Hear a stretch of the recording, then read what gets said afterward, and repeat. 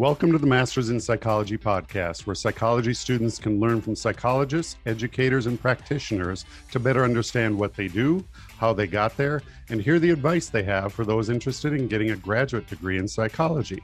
I'm your host, Brad Schumacher, and today we welcome Dr. Jessica Smedley to the show. Dr. Smedley is a licensed clinical psychologist and has her own practice, Smedley Psychological Services, where she is known as Dr. Jess. She received her BA in psychology from UC Riverside and her MA in counseling psychology with an emphasis on marriage and family therapy from the University of San Francisco.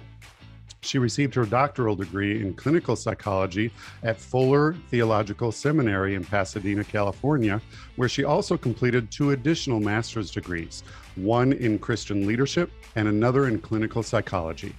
Dr. Smedley has served as the Ohio Psychological Association Diversity Committee Chair and is a past Diversity Liaison Diversity Subcommittee Chair for the 2020 APA Practice Leadership Conference.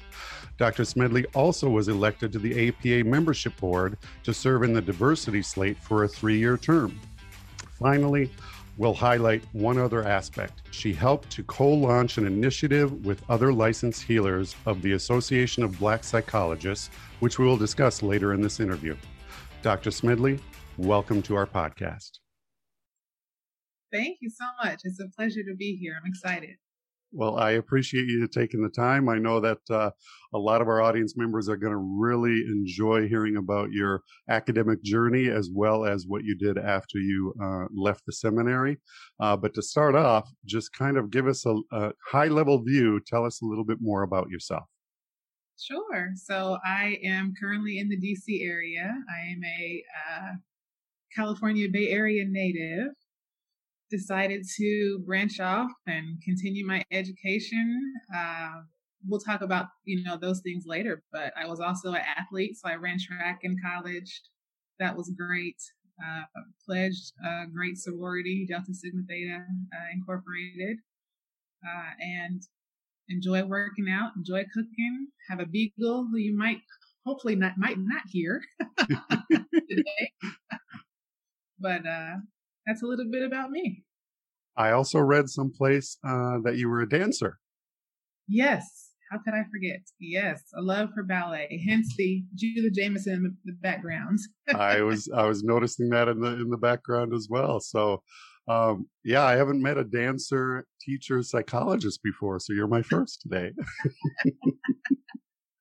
So usually we go in kind of chronological order for our audience, and it's nice to talk about your undergraduate experiences first. So I did look at your vita and I looked at where you went. At what point did you know that you really wanted to go the psychology route or go for your psychology degree? Sure. So I started off as a biology major at UCR. I was really interested in the medical sciences and thinking pre-med. Then organic chemistry happened, and then physics happened, and sort of challenged my direction. Right. But then also started taking neuroscience electives and studying the brain. And so ironically, the mid of my 3rd year is when I switched majors and just really delved into the psychology world that way. Okay. And you already mentioned you went to UC Riverside. So after 2 or 3 years, you kind of realized, well, this brain stuff is kind of interesting, and it's a little bit more interesting than this other stuff that I find a little bit more difficult. I don't want to speak for you, but that's what I'm hearing you say. Yes, that is exactly what you heard. So that's always fun. And I noticed that you stayed in that same area, or relatively in that same area, when you went on to receive your Master of Arts in Counseling Psychology. And I mentioned that you emphasized in marriage and family therapy at the University of San Francisco. What made you choose USF? Sure. So I knew that I wanted to get my master's in a counseling program. I also knew that I wanted to go back home for a little while because I'm from the Bay Area. Okay. So it was a combination of location, having more financial support at home. Mm-hmm. That's a reality of education.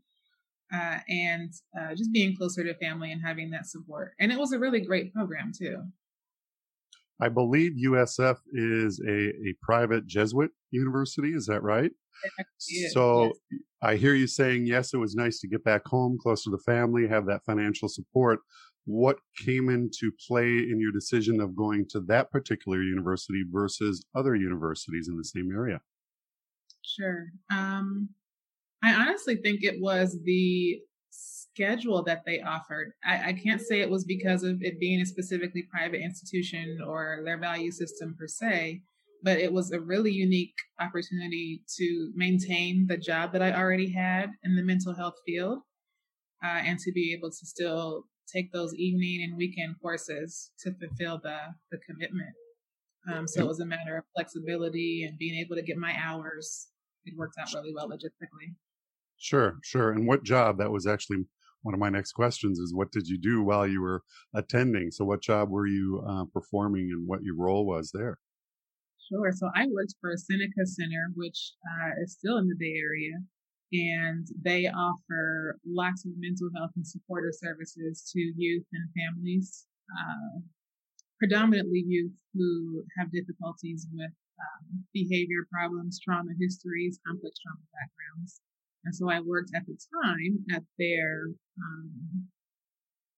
residential treatment facility. I'm forgetting the acronym because they've since closed due to structural and financial changes. But it was for kids who really had those significant traumatic backgrounds. Sure. And I noticed, and we'll talk a little later, that you kept looking into that topic in that area even afterwards.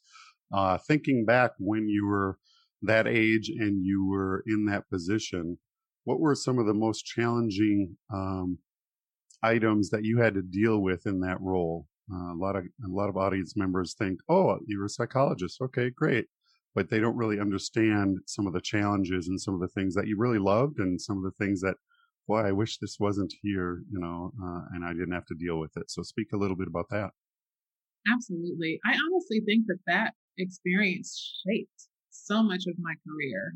Some of those foundational understandings of psychology, of what mental health can look like, what trauma looks like for certain communities or for certain children, certain backgrounds.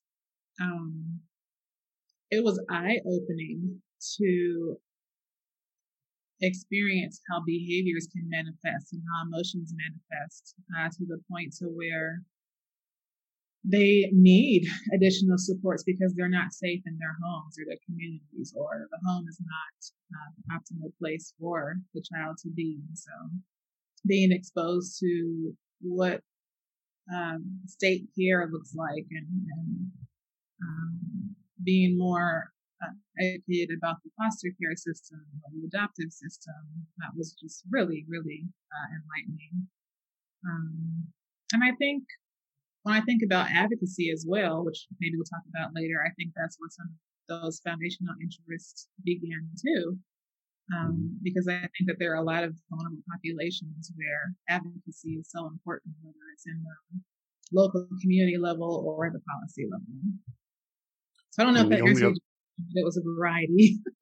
It does. It does. And it gives me a better idea of what you were dealing with. And I was going to add one other thing, if you don't mind. It really depends on the region and the area that you're in, whether or not your clients, in this case, some of the traumatized kids or adolescents, have a support outside of their family, friends. And if they don't, then you're really the only person that they can really go to release and discuss some of these things. Absolutely. That was profound because outside of the staff members, a lot of them were extremely isolated. And of course, that exacerbates symptoms because social support is one of the primary factors of resilience. Mm-hmm. And then you actually attended from the University of San Francisco. You attended Fuller Theological Seminary. And tell us how you ended up there. Sure. So interestingly, when I was in my master's program, I was sort of ambivalent. I was thinking, I'll get a master's degree, become a therapist. This would be great. And then as my network continued to broaden, it's like, there's so much more out there. What if I keep doing this? Also, I have always had an affinity for my own faith background and for church background. So, what does this look like for there to be a program out there where I can potentially integrate these two things? Sure. And I met a friend who told me about the program and said, "Oh, you should look at this, apply."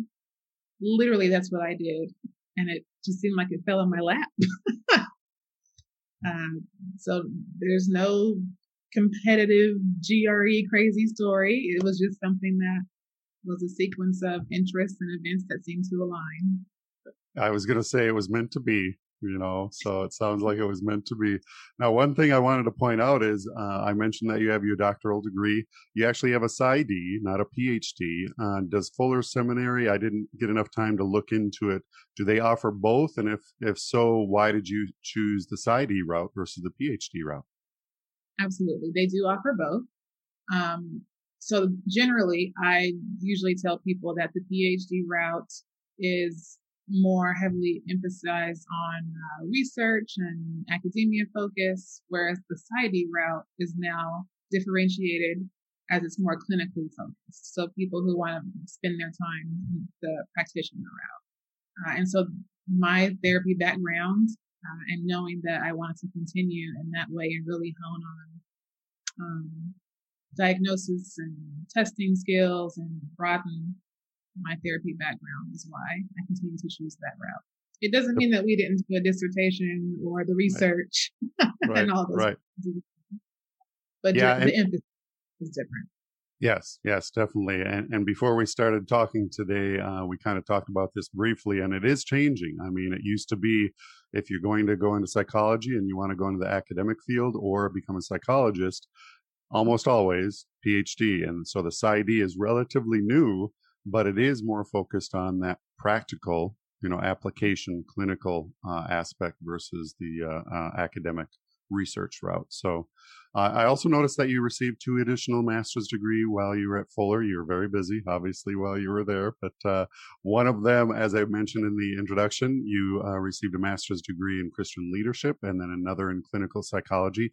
What made you go those extra steps? You already had your master's in counseling psychology. So why did you feel the need to add more? You just wanted to impress me for this interview, I think. No impression. Did not want any additional debt. Right. Some programs are set up to be joint degree programs, and so that's where the additional masters came in. The Christian leadership masters was essentially some additional electives outside of the required theological courses that were required of the program in general. And so I thought, well, that could be something that maybe I'll use later or be able to integrate into practice at a later time. Yeah, and based on what my research on you, it definitely has come into play, that Christian leadership background, as well as aligning well with your faith and helping in your community as well. So very good fit, both of them. As I said, very busy while you're at the seminary. Tell us some of your fondest experiences or memories while attending the Fuller Seminary. Sure. So the first thing that pops in my mind is probably community, building friendships with now colleagues or professors then. Still in touch with my advisor. She's wonderful. Some leadership experiences early on there. So getting on board with student government or maintaining community for some of the Black students that were there. I think the emphasis is a combination of community and leadership. Having an opportunity to TA, that was pretty cool to try to sort of build and tap into early teaching experience. I think those are the ones that stand out the most. Okay.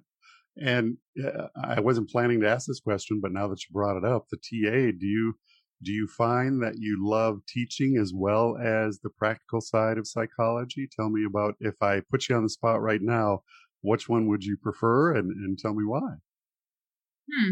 At this phase of my career, it's still the practical, but I'm becoming more open to teaching again because I'm not currently, Hmm. but I am thinking of an adjunct in my future.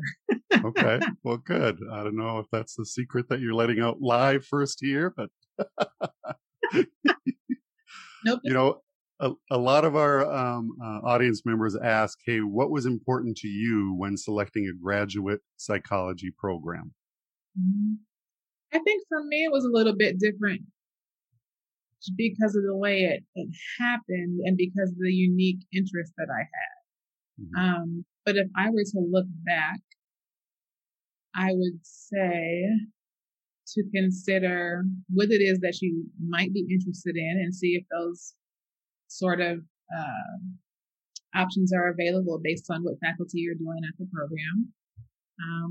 Make sure it's APA accredited Mhm. for licensing purposes. If you are a person of color, whatever color, and if that sort of need community identity factors are important to you, seek out professors or current students who might be there and talk to them about their experiences. And the other thing that comes to mind is the internship piece. Mhm. So just ask questions about the program's match rate so that you have an idea of how well their students are prepared for the internship process.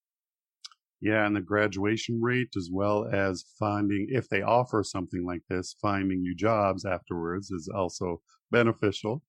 Um, I talked about, hey, what's important about the psychology program. I've talked to some individuals and they look at the program and they also look at the school. And so, even though you might look at the program and you said, you could look at other people of color within that program or the support staff or the academic professors. But if they're not there, look elsewhere and you might find some other supporting groups at the school. So I guess I'm going to ask you, you've been 3, 4 different universities now. What were some of the important factors when you were selecting the school, other than the fact that it kind of fell in your lap? It was a good fit. It was kind of meant to be. Any other things come to mind when you think about when selecting a school? What are some important factors to consider? Hmm. You know, some people, for some people, that's really important because of a name or because of reputation or because of all of the great factors that we can all think of. I think in my case, that wasn't as important to me as was, okay, the outcome, does it fit also my life, Hmm. location? All schools are expensive, but are there potential for scholarships? Do I know other people that have gone here? So I think in my case, it was more personal reasons balanced with some of the obvious academic things. Some of the other things that I'd add based on my discussions with other people would be I met with somebody and discussed they were just in one state their entire life up until that point. They wanted to Mhm. get out, and sure, they were accepted to 3 or 4 different schools, but this one was the farthest away, and they wanted to kind of expand their horizons. So that's another reason why you might do that. Housing or guaranteed housing might come into play.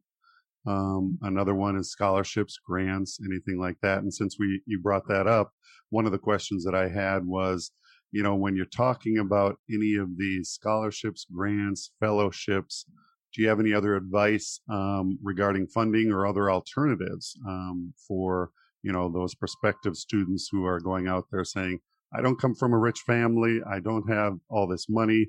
What are my options available? I don't really have a good answer for that, but what does come to mind is seek out a financial advisor earlier than Hmm. because just because you don't have money doesn't mean you shouldn't talk about money. Hmm. And they can at least tell you, okay, if you're going to borrow, if you're going to do these, here are some things to think about for the future when you think about payoff. So I think I would emphasize seeking education earlier Yeah. No, than that's later. yeah, good advice. Finding people who know more about it than you do is good. finding people who have received fellowships or grants. One other thing that I would add is if you are going to go the grant route, you're going to have to put in the due diligence and the time to do the research to find the appropriate grant, because it is very competitive, even more so nowadays than in the past. And then the other quick one is look at a school or program that offers a TA or a teaching assistantship or a fellowship, or you could help out in the lab and get a reduction or get a stipend or anything like that. I think I'd add that as well. When I went through my graduate and master's and worked on the doctorate, I received a stipend when I was doing that. It wasn't a free ride, but it was, a stipend that helped. So anything and everything could be beneficial there. So. Yeah, I would absolutely agree. Before we talk about your practice, I see that you've been very active and continue to be very active in the APA and other associations. I mentioned that you served as the Ohio Psychological Association Diversity Committee Chair in 2017. How did you find yourself in that role, and kind of give advice to others who want to be more involved in the APA? Tell us how you found yourself in that role, and then provide some advice. Sure. So at the time, I was completing my postdoc, and my supervisor was the president of OPA at that time, the Ohio Psychological Association. And so they were starting a leadership development academy, which was wonderful. I still am very close with some of the people that did that program now. And that is where they created a space for early career psychologists to learn about leadership skills and get involved in the association. And after the completion of that program is when one of them said, "Hey, this role is coming open. What do you think?" Right. Me? So that's how that happened. And I held that for about a year until I moved to the DC area. So leadership in general, I think starting off at your local state association is a great way to begin. And then keeping an eye out on the APA website for opportunities, whether it's conferences now, things are virtual, but conferences or other leadership courses that are available, networking opportunities, they're out there, but it's a matter of being intentional and seeking them out. And your state is a great place to start. Yep. Starting local, great advice, and going there. I'd also add that don't be afraid to reach out to the current chair and just say, "Hey, what do you do? I'm interested, and what's your daily activities look like, and what are some of the challenges, and I'm really interested." They might be able to give you even better, advice than we are giving right now. So it really depends on the role. You mentioned the leadership, and a few years after you served with the Ohio Psychological Association on the diversity committee chair, you also became the liaison or diversity subcommittee chair for the 2020 APA Practice Leadership Conference. I looked at the history and I could speak to it, but I want you from your point of view, tell us more about this and more about your experience. Sure. So Practice Leadership Conference is, in my opinion, one of the best things that APA does. It's an opportunity for states to come together, presidents, early career delegates, diversity delegates, executive directors, leadership essentially of the associations to come together and strengthen leadership skills and advocacy skills. So we also spend time looking at policy, practice-related needs, and our conference ends with the Day on the Hill. So for that particular conference, I had been a few times, and that second time, I got elected to be the diversity liaison-elect for the next cycle. So it's a 2-year commitment because you're the elect 1 year and then you serve the role the second year. Okay. And so that role entails sort of working with the committee, creating programming for diversity delegates that are going to be coming to the conference, and really trying to also advocate for, yes, here are things that we are doing with diversity EDI now is one of the hot terms, but how can we also integrate that into practice-related needs or advocacy needs at the Hill? How can we broaden our social justice framework in psychology? And what was the most challenging part while you were serving in that role?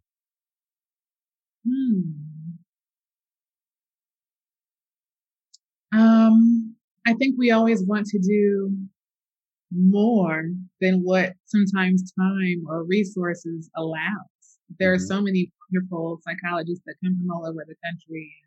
There are so many ideas that we have and energy that we come with, but there isn't time to do all of the things, or we're not there yet in terms of, whoever's whatever agenda item it might be. So it's tempering expectations. Right. You're going in there with all these nice, new, bright ideas, and then you realize, oh, there's some limitations here that I have to consider. So I also saw that you are active with the DCPA, and for those of you on the call or listening or watching on our website, District of Columbia Psychological Association, and you started and co-led the COVID-19 task force to provide some advocacy and services to members in the community. Tell us more about this, because this is really interesting. I even found an article that kind of highlighted you and your work on this. And so while you're talking about it, I'm going to bring that up real quick. Okay. Sure. So obviously last year the world shut down, and we were trying to figure out, as psychologists, how can we show up for our community? And so a group of us, mostly members of the board, came together and recruited fellow peers within DCPA. And I remember that article. Yeah. And created virtual support groups, virtual educational town halls, things that would help people feel connected and like they essentially were not alone or going crazy. Some of the virtual supportive groups that we did were for people who lived alone or for parents who were trying to handle working from home while homeschooling. We did one for clergy members who were trying to support their congregations, and a few other very specific groups who we thought might benefit from additional support. There are articles on the DCPA website just for tips about self-care. One of the bigger ones was our Juneteenth event. So the Black mental health, that was a really popular one, because that happened, of course, after the George Floyd incident last year. So just a variety of things that we thought could impact our members, our community, and whoever else was interested, because we were virtual. Yeah, so a lot of times we have people from out of the area as well. Right. I read this article a few times, and the one that still sticks out to me is your statement here: parents are starting to hit the wall. And I think being a parent myself, I can relate to that. And a lot of parents, especially during that time period, so many constraints on them, so many demands, and it's nice to have that outlet and have that available to them to provide that support. So I applaud you on being involved in that. Thank you. You are also serving, and I still believe still serving, on the APA membership board. You had a 3-year term for the diversity slate, and it was for the past 3 years through 2021. So tell us how you got involved in that and elected to that position. Sure. So with APA, you can obviously nominate a peer, or you can self-nominate. And so that's actually the route that I did. I think that a lot of times we take for granted, if we want to start something, we have to wait for someone else to see us or to recognize us, put our name in the hat. But if there's an option, and if you're interested, especially as an early career person, to experience leadership, to continue growing those skills, throw your name in the hat. And Mm-hmm. in my case, it worked. So that's been a really interesting experience. Yes, this is the last year of my term, um, but that is a great way to, again, strengthen knowledge and awareness of the organization, um, meet peers, develop more mentorship relationships, um, and contribute, of course, Right, in right. that you. Definitely. So I'm sharing that on the screen right now, membership board, and I noticed that they do this on purpose. They straggle, membership terms, so not everybody's going out or coming in at the same time. And when does it actually end? It shows 21. So when is your actual stop date or end date when you end that 3-year term? The end of the calendar year, so December. Oh, it is. Okay. All right. So in retrospect, it's going to be here before you know it. I can't believe it's already May. It just seems it seems like we just got started this year. But any experiences or thoughts you can share as you near the end of your term for this position?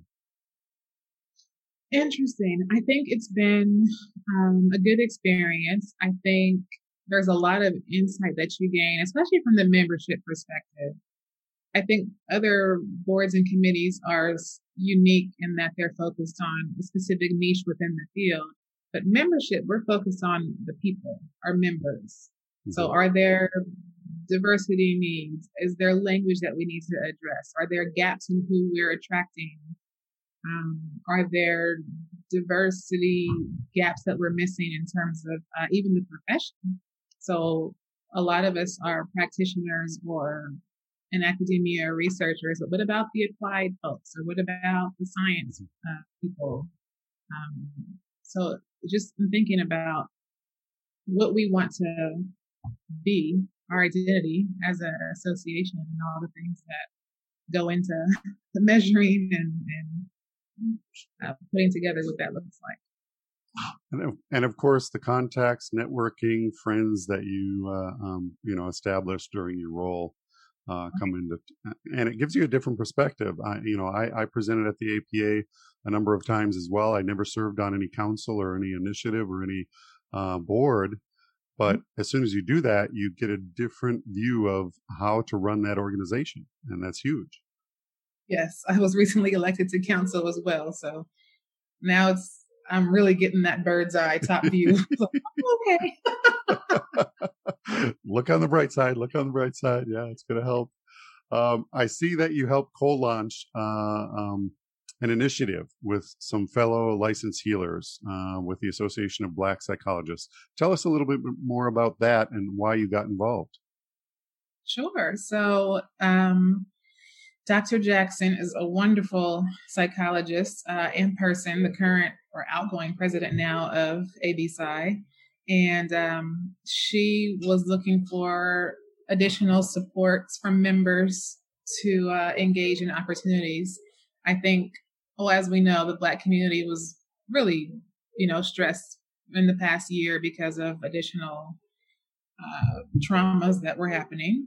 Mm-hmm. And so the ABPSI was receiving a lot of requests for supports. So the the Licensed Healers Initiative is a way to start organizing more intentionally. All right, who are our licensed members? Because our membership structure is very different from other associations. So organizing our licensed members in an intentional way, gaining insight into who might be interested in supporting some of the asks that we were getting, and beginning to organize supportive spaces and events for both members and for people that were outside the community that might be asking. So you mentioned that it's structured a little differently. Can you talk a little bit more about that? Sure. The membership requirements are far more flexible. You don't necessarily have to be a psychologist. You don't necessarily have to be a mental health professional, really. So in that way, the people who are involved is a more broad community, mostly psychologists or therapists, of course, but more of a, I would say, community approach, or broadening, what healing looks like isn't really important in the association. So anybody who's really interested in doing that, don't hesitate just because you're not a licensed psychologist or anything like that. If you want to help, reach out and see if you can help. Mm-hmm. Sure. Now, as you mentioned, we talked about your route going the PsyD route because you wanted to go on the clinical, more practical side, and that led us to your private practice called Smedley Psychological Services LLC. So when did you know that you wanted to start your own practice? I knew a long time ago. It was just a matter of the energy and resources and time to actually do it, and finding the education that I needed in order to do that. Because yes, I think we all have that 1 or 2 unit marketing business class elective. But it's not the fault of the instructor at all. But it's just not what you need to get a business started. Right. So it's a combination of learning, time, to actually do it. But I knew fairly early on. I'm going to go ahead and share the screen just to give you a little promo here and let everybody see. I like the website. You had a lot of information on here. You have a welcome page right here, kind of talks about your approach. And then it talks about, these different areas that we can help, or you can help. Listen to me speaking as if I'm with you. The areas that you can help, and then a little history as well. Good picture of you. You have all the pictures I found on the web are good of you, by the way. Great smile. Got to say that. And then you have a page on here. Well, who are you? And it gives you a lot of information on, your history, your background, your areas of interest, some of your roles, and this is where I got most of this information as well. And then really what's important to you. And then here, this is where I saw the dancer part. Yeah, there you go. So nice. Good website. And what's also nice is it kind of brings us to this portion where you have Dr. Jess, and then you have it just flows. Dr. Jess on Black Stress. And then you give a little bit more information here, and you have all these posts that are very, very wonderful because they're short little snippets where you can kind of look at them and look at certain areas. So I really love the website. That's what I'm leading up to, if you can tell. So easy to navigate and easy to go through as well. So I wanted to highlight that for everybody. Thank you. And thanks for the feedback. It's always good to know how people appreciate the navigation. That's good. Now, the other thing that I wanted to bring up, talking about your, you said nothing against the teachers back then for the 1 or 2 units, but it doesn't prepare you for, starting your own business, basically your own practice.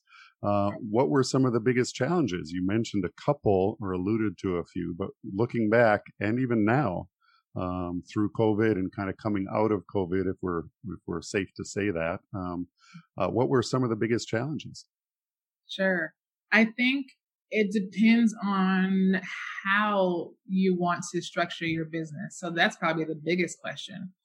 How do you want to find your clients? How do you want them to be able to pay you? Do you want to take insurance? Do you want to be cash only?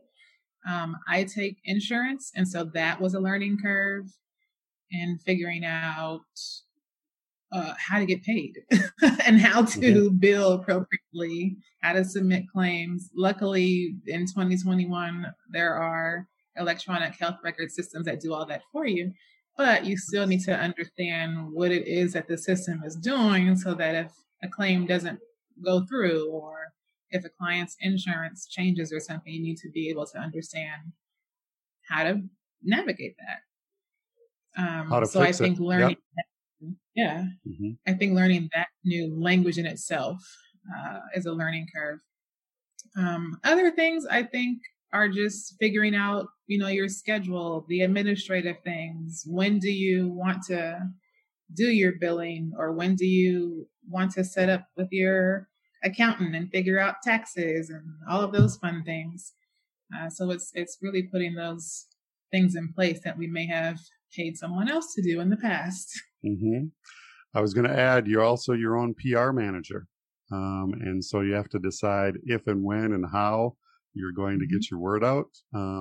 Was that challenging at first? How did you decide to come up with the website and go that route? And we're going to talk about, your journal and the Dear Black Girl project, if I can call it the project as well, in a second. But tell me a little bit more about the PR piece, because I know a lot of our audience are going to ask, okay, I can go to other people that are experts in setting up a business and everything else, but the PR piece, tell me more about that. That's interesting. It's funny because when I first moved to DC is when I started the LLC. I did it within 30 days. And then I think I did the website within that same, maybe 60 days. But I didn't branch off independently for a while. I used the website as sort of a foundational, hey, I'm this licensed person in DC now, but I'm still going to work for this job and see clients at this group practice for a little while. Right. And I think as I built community here, as I networked, that was helpful. I did start advertising on Psychology Today and Therapy for Black Girls for the first year and a half. I'm still on Therapy for Black Girls. And then when you take insurance, that's free marketing because they list you on their Find a Provider page. And then when I eventually did leave the group practice, most of my clients stayed with me. So now it's managing, okay, if I have a wait list, how do I manage that? How do I sort of figure out how long the wait list is? How do I keep in touch with those folks? Or do I close it, refer out, still get some trickling in people requesting services? So it's figuring out the balance of time now. Okay. But it's a combination of your insurance panel, if you're going to take insurance, whoever you choose to list with online, and social media is a good one too. I think Instagram. I've maybe gotten one or two from Twitter, and I will throw out the caveat that I just redirect people to my email address when I get DMs. I don't really do the whole DM messaging thing. So my email address is on my social media or my website. You also have, and I'm sharing the screen on the Twitter, you mentioned Twitter, so I have that. And then you're also on LinkedIn as well. I've seen multiple pictures where you have different hair color and every color looks good on you and you have a good description. I like the tweets that you have as well. I'm not going to highlight all of them, but just if you want to search for it, go ahead and search. But yeah, you're exactly right. The PR piece, more on Twitter, LinkedIn, Instagram. More and more of my guests are mentioning that does help round out the PR piece.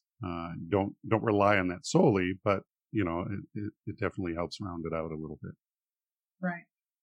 How long after you finished your doctorate degree did you start up your practice? 5 years, almost 6. Okay. Yes. Licensing was that's another thing to think about too after internship and passing the EPPP and being aware of license requirements for whatever state you might practice in. Right. And every state may be different. I should point that out as well. Absolutely. So one final question about the practice before we start talking about some of your other projects here. How did COVID impact your practice? And what I'm asking here is, obviously it might have changed how you met people, in person versus virtually. Did the topics discussed change? Did the presenting problems change? Was there a change, I guess? Did it impact your practice in what way? Sure. So logistically, we obviously went to virtual.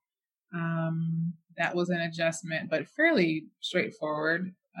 Most of my clientele are within a comfortable uh, age or use of technology. And yes, I would say presenting problems. I think I joked and kind of said one day, COVID is COVID for a therapist is having the same conversation all day over and over and over again because it's anxiety, it's grief, it's trauma, it's the unexpected, it's the unknown, it's the isolation. This person doesn't agree with this person about safety protocols in the same house, or it was a little bit of all of that. All valid, of course, because even we as therapists are human too, and we're experiencing it right along with them. So I think there was quite a bit to navigate during that time. And it continues to adjust because now people are talking about the anxiety of, whoa, the world's opening, but are we ready? Right. And I was going to say, it might be adjusting now or changing now as we get over it or through it and coming out of it. And then, of course, those periods where we did have some of the injustice and people would come out and speak about that. And what I find interesting with friends and family and colleagues is, some of the people that were pretty quiet, all of a sudden something happens and they just open up. And Right. you have to do your due diligence and listen and then give your opinion and be transparent and honest with them. But for your own self, one challenging, I didn't mention this, but my mom is a licensed psychologist as well. So I grew up with that. She was also an English teacher. So she was correcting me left and right on my grammar and everything. But I appreciate it now. I am attuned to that. But one thing that I always found interesting is if you there's your dog. Yes. Your beagle, right? Yes. Oh, that's good. He wanted to chime in, or she. One thing that I found interesting is it must be challenging as a provider if you disagree with some of the views that your clients are portraying. How do you deal with that? You have to stay professional, but how else would you guide them or help them through that presenting problem? Yeah, you're right. It certainly can be challenging when there are differing things or opposing views. But I think the key is to do our own grounding as therapists. And so being mindful of how we're reacting, finding our own breath and staying centered, and really staying focused on guiding, exploring, staying open with the client to understand what their ultimate goal or objective is for whatever given topic or issue in that moment, without it becoming hijacked by our own humanity and imperfections. Right. I had another guest on a previous podcast where she did focus on that primarily. And she said, hey, we're all human. And you have to realize and allow yourself as the therapist and the psychologist to go ahead and let yourself feel that, not necessarily in front of the client, but afterwards, feel that and then come to terms with that as well. So it's always interesting getting that viewpoint. I'd like to bring up a topic that's of interest to me. In researching you and some other recent guests, I found that the vast majority of psychology faculty and psychologists are white. The numbers are out there, between 70 and 88%. Why do you think there is such a disproportionate number? Sure. So I think that there are disproportionate numbers in the education system, especially the higher that we go. I think that psychology is a topic or field of study that has a lot of stigma in communities of color. And so access to a professional, but then also to psychology being an available topic, even in the high school setting, is rare. It's growing, but it's rare. Mm-hmm. And so I think those two things combined create for significant disparities in what we see, as you just said, within the field, especially at the doctorate level. Mm-hmm. And, that leads me to my next question of, I consider myself an advocate and I want to help anybody, get more people to enter the psychology field. But what can be done to help increase these numbers? I'll ask you, and then I'll give you my viewpoint as well. Sure. I think that's where a lot of us really take that representation and advocacy piece seriously, because we want the future generations to see, hey, I am Black and female and a psychologist, and I have a cool career. Mm-hmm. And this is an option for you, and we also need you because our community needs you. Mm-hmm. So I think in that regard, it's a very intentionally community-driven or value-driven approach. I also think that's where some of the deeper level work within associations, within institutions can happen with some of these new EDI lens work that everyone's really focused on now. And so, hire a diversity officer, but also let that person do the work and help you create policy changes and look at how you're recruiting people and what language are you using to attract people, and what do the people look like that you're trying to attract, and who are you using to attract? There's just so many deeper level things that can be addressed other than some of the sort of surface things that we have seen in the past. Yeah, no, some good advice. The other thing that I'd add would be, just increasing exposure, as you said, and that's part of our reason why we like interviewing both academics and outside of academics of all races, colors, creeds, viewpoints, mm-hmm. and that's our goal, is to help those who are interested in psychology and give them some of that information and advice. I had a couple of my guests say, hey, if any of you are reading or listening or viewing this, feel free to reach out to me personally. And so they offered their own email. I'm not saying that you should. I'm just saying that that's one way of helping increase the numbers and awareness. I also think that there's, a particular part of the stigma, as you said, where people think, oh, there's no way I could become that. They view you so high up on that pedestal, when in actuality, if you're really passionate about what you do, then seek out those individuals that can help you and give you a little bit more information, and then help you along with that. And then with the internet, a lot of resources out there. Some are good, some are not so good, but that's another way to help increase the numbers as well. So one of my previous podcast guests was Native American and offered specific advice proactively to Native American students. May I ask you if you have any specific advice for Black students interested in psychology?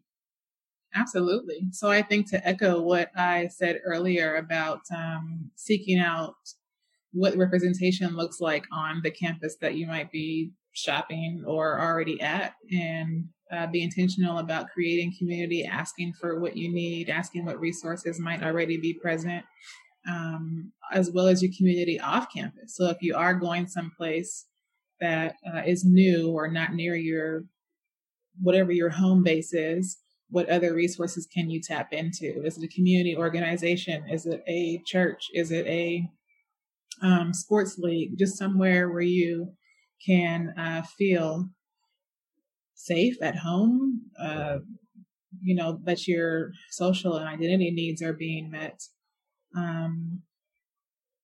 And to not hesitate to advocate for yourself too, as needed, because challenges happen, people make mistakes, but to not allow that to dim your voice or what your beliefs are. And as I mentioned earlier, if you don't find who you're looking for within the program, go outside of that program as well. It doesn't mean that other people in, history or, in any other field, they can still be an advocate and help guide you through that school and that process. The other thing that we're working on as an organization behind the scenes is we have a scholarships page that's dedicated to graduate schools and different types of schools as well. But currently we're working on and we'll be including a list of all the HBCUs out there as well. And for those of you who haven't heard of that term before, historically Black colleges and universities, because some people would rather go there than go to another university or institution just for the support group and know that they're surrounded by like-minded people as well. So just wanted to put that out there because that is beneficial to find some resources along those lines. Yeah, absolutely. I mentioned earlier about your project about Dear Black Girl. So I'm just going to ask you, what prompted that? I have a feeling now that I've talked to you what prompted it, but I want you to tell us a little bit more about this project and what led up to this. And then while you're doing that, I'm going to share my screen. Sure. So it is a guided journal that is created for Black women to process and explore who they are. I think a lot of times journaling is a great tool for processing emotions and difficult experiences and maybe even some traumas or relationship issues. But a lot of times people don't know what to write, or they overthink it, or it becomes a big deal. So I thought, okay, what if it's a guided process that just offers prompts and questions to help the reader think about who they are and think about things to write about. And so that is essentially what it is. And it's specific to common themes in the Black experience. So maybe stereotypes or specific things about body image issues or past traumas, experiences of racism. So just a very intentionally created tool for Black women. Okay. One last thing that I'll put on the screen. I know that we have to get going here. What's the local time at where you are right now? It is 2:06. Oh, I'm sorry. I'm running over then. I'm 1:06 here. So one last thing that I wanted to bring up on the screen is, of course, your book. And this kind of came out of that Dear Black experience. And I wanted to just share that. And then we can say thank you and go our ways. But again, while I have this on here, thank you for taking the time to meet with me. I know that you and I have a hard stop here, and I'm glad that you were looking at the time here. So I appreciate the time. I wish we had more because I had some more questions for you, but I do appreciate you taking the time out of your busy schedule to talk about this. I look forward to putting this up on the website and helping those who are interested in, getting into the psychology field. Jessica, thanks again for your time. Absolutely. Thank you again for having me. Appreciate it. Thanks.